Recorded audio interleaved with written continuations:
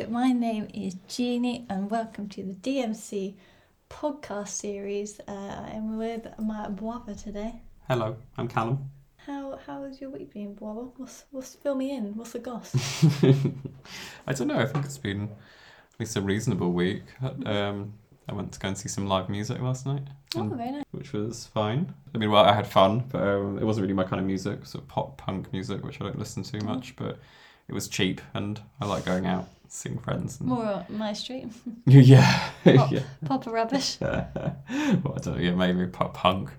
And I play in a band too, and I went up to London to see my bandmate, and we practiced a bit. Oh, very nice. Yeah, so yeah, it's been a good weekend at least. The week was maybe a bit nondescript, but yeah. How was yours? It's been okay. I've going into a health kick, so I've spent last week every day. I went to the gym and ran on the treadmill for at least 25 minutes and ate healthy. And what I discovered is it's really boring. I felt amazing by the end of the week, and then had a KFC and ruined all my good work and binged on piles of chocolate. But yeah, it's interesting because I did feel quite good. I just don't know how people do it, you know. A lot of grit and determination. I just think if I start now, by the summer, I'll look, amazing. I always talk about my Beachbody 2025.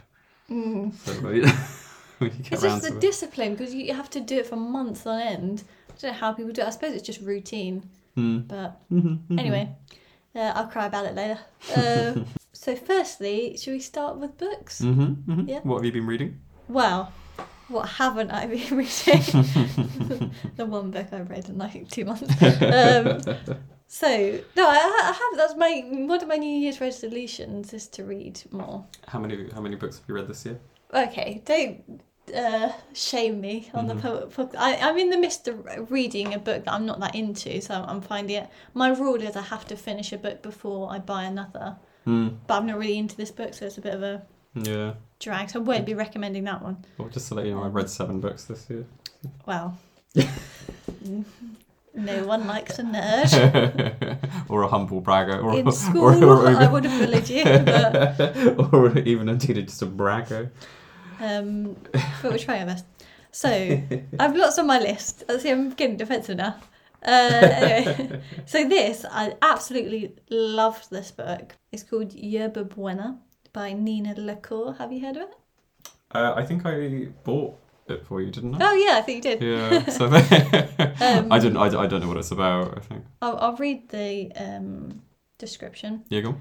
When Sarah Foster runs away from home at 16, she leaves behind not only the losses that have shattered her world, but the girl she once was, capable of trust and intimacy.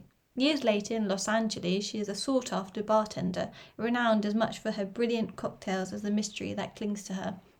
Across the city, Emily Du Bois is in a holding pattern. In her 7th year and 5th major as an undergraduate, she yearns for the beauty and community her Creole grandparents cultivated, but is unable to commit. On a whim, she takes a job arranging flowers at the glamorous restaurant Yerba Buena and embarks on an affair with the married owner.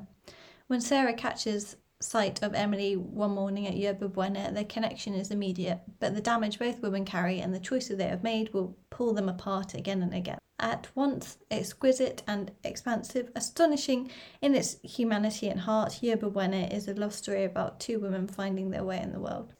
Sounds good. Yeah, I was trying to find the words why I really like this book. I think other books I've recommended to you in general before are very descriptive, heavy in their approach, whereas the style of this book is very much about the dialogue and the characters. I love a type of book where it's a bit gossipy. It's quite similar to another book I read called Tell Me Everything by Laura Kay. You feel like you're eavesdropping on a conversation or a world, and I really like that style. It's fun. It's a fun book. The vibe of this book is very much like sitting by the pool on holiday, or when it's dark and cold outside and you're warm and inside with a nice cup of tea. It has that sort of comfort blanket kind of. Yeah, it's that's a great word to describe it. I think what I dislike is perhaps, as I was saying, it's sort of less description heavy. That is sort of its charm, so I suppose. It's what you're in the mood for, what your taste is. I think there could have been a bit more climax and drama at the end. It felt like the story wasn't totally finished. It's a love story between two women, and it doesn't really play on the stories perhaps the traditional tropes we've heard before of coming out and that struggle. Okay. It's just a story between them. They have other struggles. Should I read you a quick excerpt? Feel free. Yeah. So this is when the two main characters are meeting for the second time. She remembered the first time they met, the way she'd snuck a glimpse of Sarah at work right here at this bar, in the restaurant that morning. How right Sarah's hand had felt in hers when they shook. And how Sarah had heard about the breakfast table, made the logical assumption, and then put a stop to what might have been. Emily wondered if Sarah remembered her too. Hoped she didn't, so she'd have a second chance at a first meeting. She turned to the menu, but Sarah was in her periphery, all Emily could see. Minutes passed while she tried not to stare. She knew she should read the menu so that Sarah could take her order when she came back. But Sarah coming back now seemed impossible. Emily wanted it so much. There were two bartenders. Each of them had half the seats. This was how it had always been, and yet Emily found herself irrationally worried that they'd trade sides. She needed to concentrate. She would choose a drink. Better yet, she would choose two and ask for Sarah's opinion so she'd stay longer in front of her. So Emily would hear more of her voice. Maybe they'd introduce themselves and Emily would take Sarah's hand in her own again. But when Sarah reappeared at Emily's place, she leaned against the bar and asked, "When did you stop doing the flowers?" So, yeah, very gossipy. I love a bit of, star-crossed lovers and all that jazz. It's quite sweet. I mean, that is how you feel when you've got a crush, isn't it? I mean, yeah, it's very sweet. So yes, and I'd give it. So how many out of 10? I don't know why I loved it so much. I think because it's so light-hearted and warm in its approach. So 9 out of 10. That's nice. Very good. What about you? What's your recommendation? So mine is an autobiography, and it's called Hungry, and it's by Grace Dent, who is the food critic for The Guardian, or The Observer, I think now. But I think I found Grace Dent when she was the TV critic for The Guardian, and I really, really loved her writing. I thought she was really funny, and kind of like you said, quite your books were quite gossipy in her writing style. Yeah, just a brilliant writer. So it's quite excited to read her autobiography, which is, as the title would imply, mostly about food, or it's sort of a memoir via food. The back says, "From an early age, Grace Dent was hungry. As a little girl growing up in Carlisle, she yearned to be something bigger, to go somewhere better. Hungry traces Grace's story from growing up eating beige food to becoming one of Britain's best-loved food writers. There's also everyone's story, from cheese and pineapple hedgehogs and treats with your nan to the exquisite joy of a chip butty covered in vinegar and too much salt in the school canteen on a grey day. But it's also the Cadbury's fruit and nut from a hospital vending machine that helps a loved one remember who really cares. Here's the real story of how we have lived, laughed and eaten over the past 40 years, and the central role food plays in either bringing us together or driving us apart, from toasting a large glass of warm Merlot to grimly polishing off a wilted salad. Heartfelt, witty and joyous. Hungry shows us what we've always known to be true. Food, friends and family are the indispensable ingredients of a life well lived."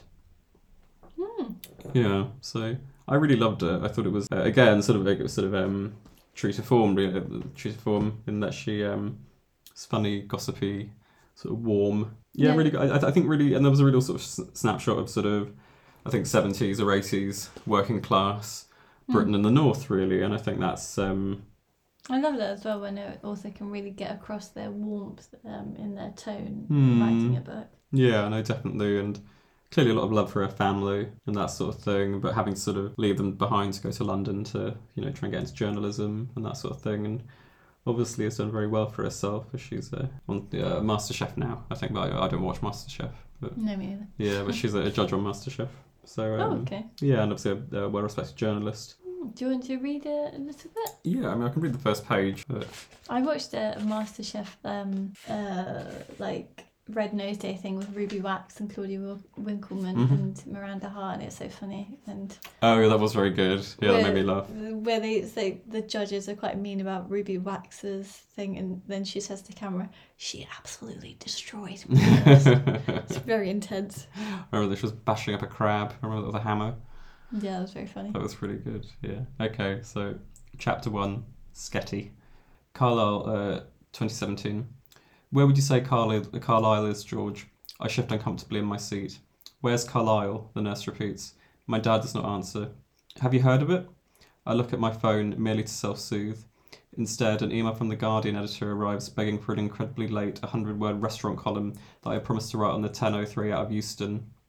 I did not write the piece. Instead, I placed my face against the cold window and drifted off, letting Milton Keynes become Wigan, North Western become Shap become home.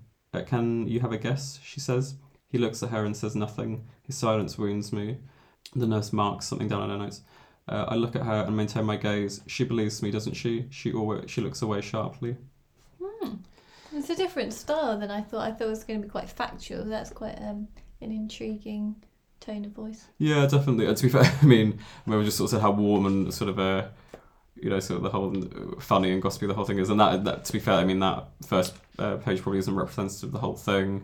But she it becomes kind of obvious as it goes on. But her dad has dementia, and that's sort of I think this came out in 2001, so in 2017, that's what she was dealing with at the time, was her dad having dementia. Yeah, so it starts I guess at the most recent, and then winds back to when she was little, in Carlisle. But again, yeah, no, Again, I'd probably recommend it to anyone, really. I thought it was great, warm, funny. That sounds very good. Yeah, no, it's great. I'll give it sort of an 8 out of 10. Oh, very good. Yeah. Okay, doke. Yeah. Right, so, music now. Mm-hmm. So, have you heard of Gabrielle Aplin? Yes, through you. Funny that. So, I first heard Gabrielle Aplin. I was doing the uni radio and I was waiting in the office. And it was a summer's day and it was warm outside and I was the only one there and I was listening to the person who's in the radio before me. Mm-hmm. And one of her songs, this is not the song I'm recommending, that's how I first heard of her. Mm-hmm. And you know when you just associate an artist with a happy memory, mm-hmm. and that's how I sort of view her music, as that happy time. This song is called Waking Up Slow, and I think the lyrics are beautiful. It's quite a slow tempo. You probably wouldn't hear it in a nightclub, but I just love the lyrics and the essence of the song. I can imagine it as like a first wedding song or something. Mm-hmm. So let's play a bit of that now. Okay.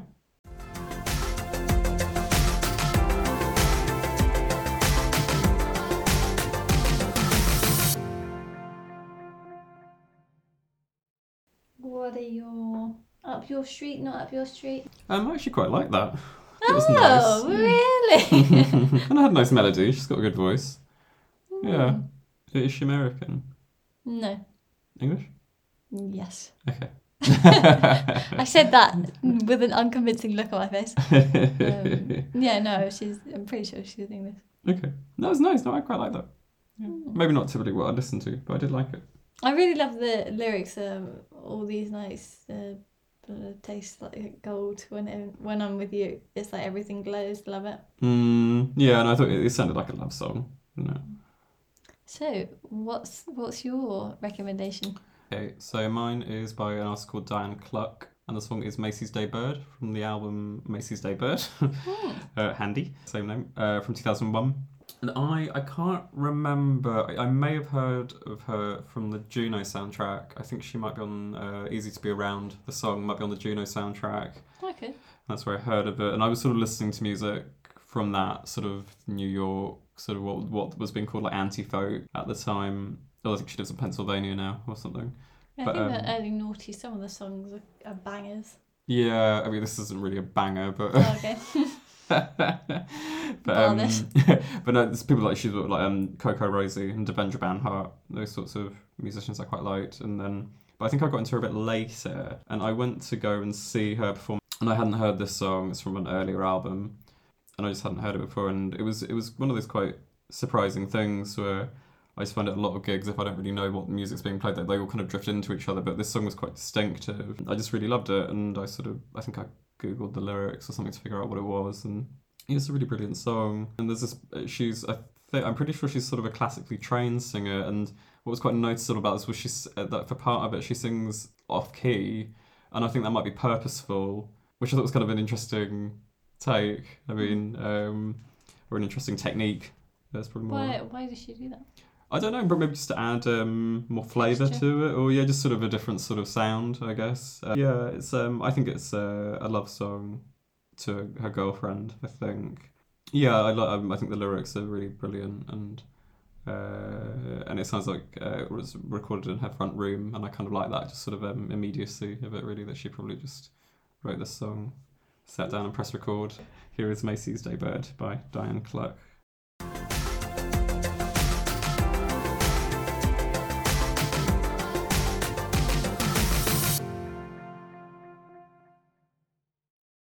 Oh, very not what I was expecting at all. Very one of those songs where you have to listen to each lyric, make you stop and listen to actually the words rather than just sort of bopping.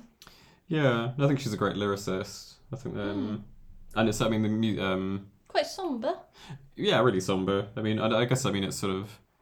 I guess it's sort of a folk tradition, really, isn't it? I guess sort of protest songs and all that was sort of. I mean, it was Bob Dylan or whatever with his guitar, so you'd have to listen to the lyrics, or Joni Mitchell, or whoever. And I mean, she reminds me a bit of Joni Mitchell, just vocally.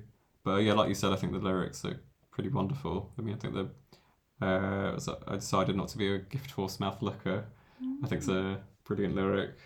I love how our music tastes are not particularly this time, but it's usually like you say something like that, and then it's me, with Katy Perry, like, yeah, California. Like, I really love this bopping shit.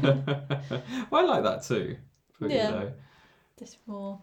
Out of 10, what is that? One of your faves? Oh yeah, without a doubt. Yeah, no, I used to listen to it all the time, and I think it again, like, sort of just. I think you almost feel like you're there with her when she's sort of singing it. And I assume that's because of the sort of low production values. Very intimate. Yeah, that's the perfect word for it. It's just sort of a very intimate song.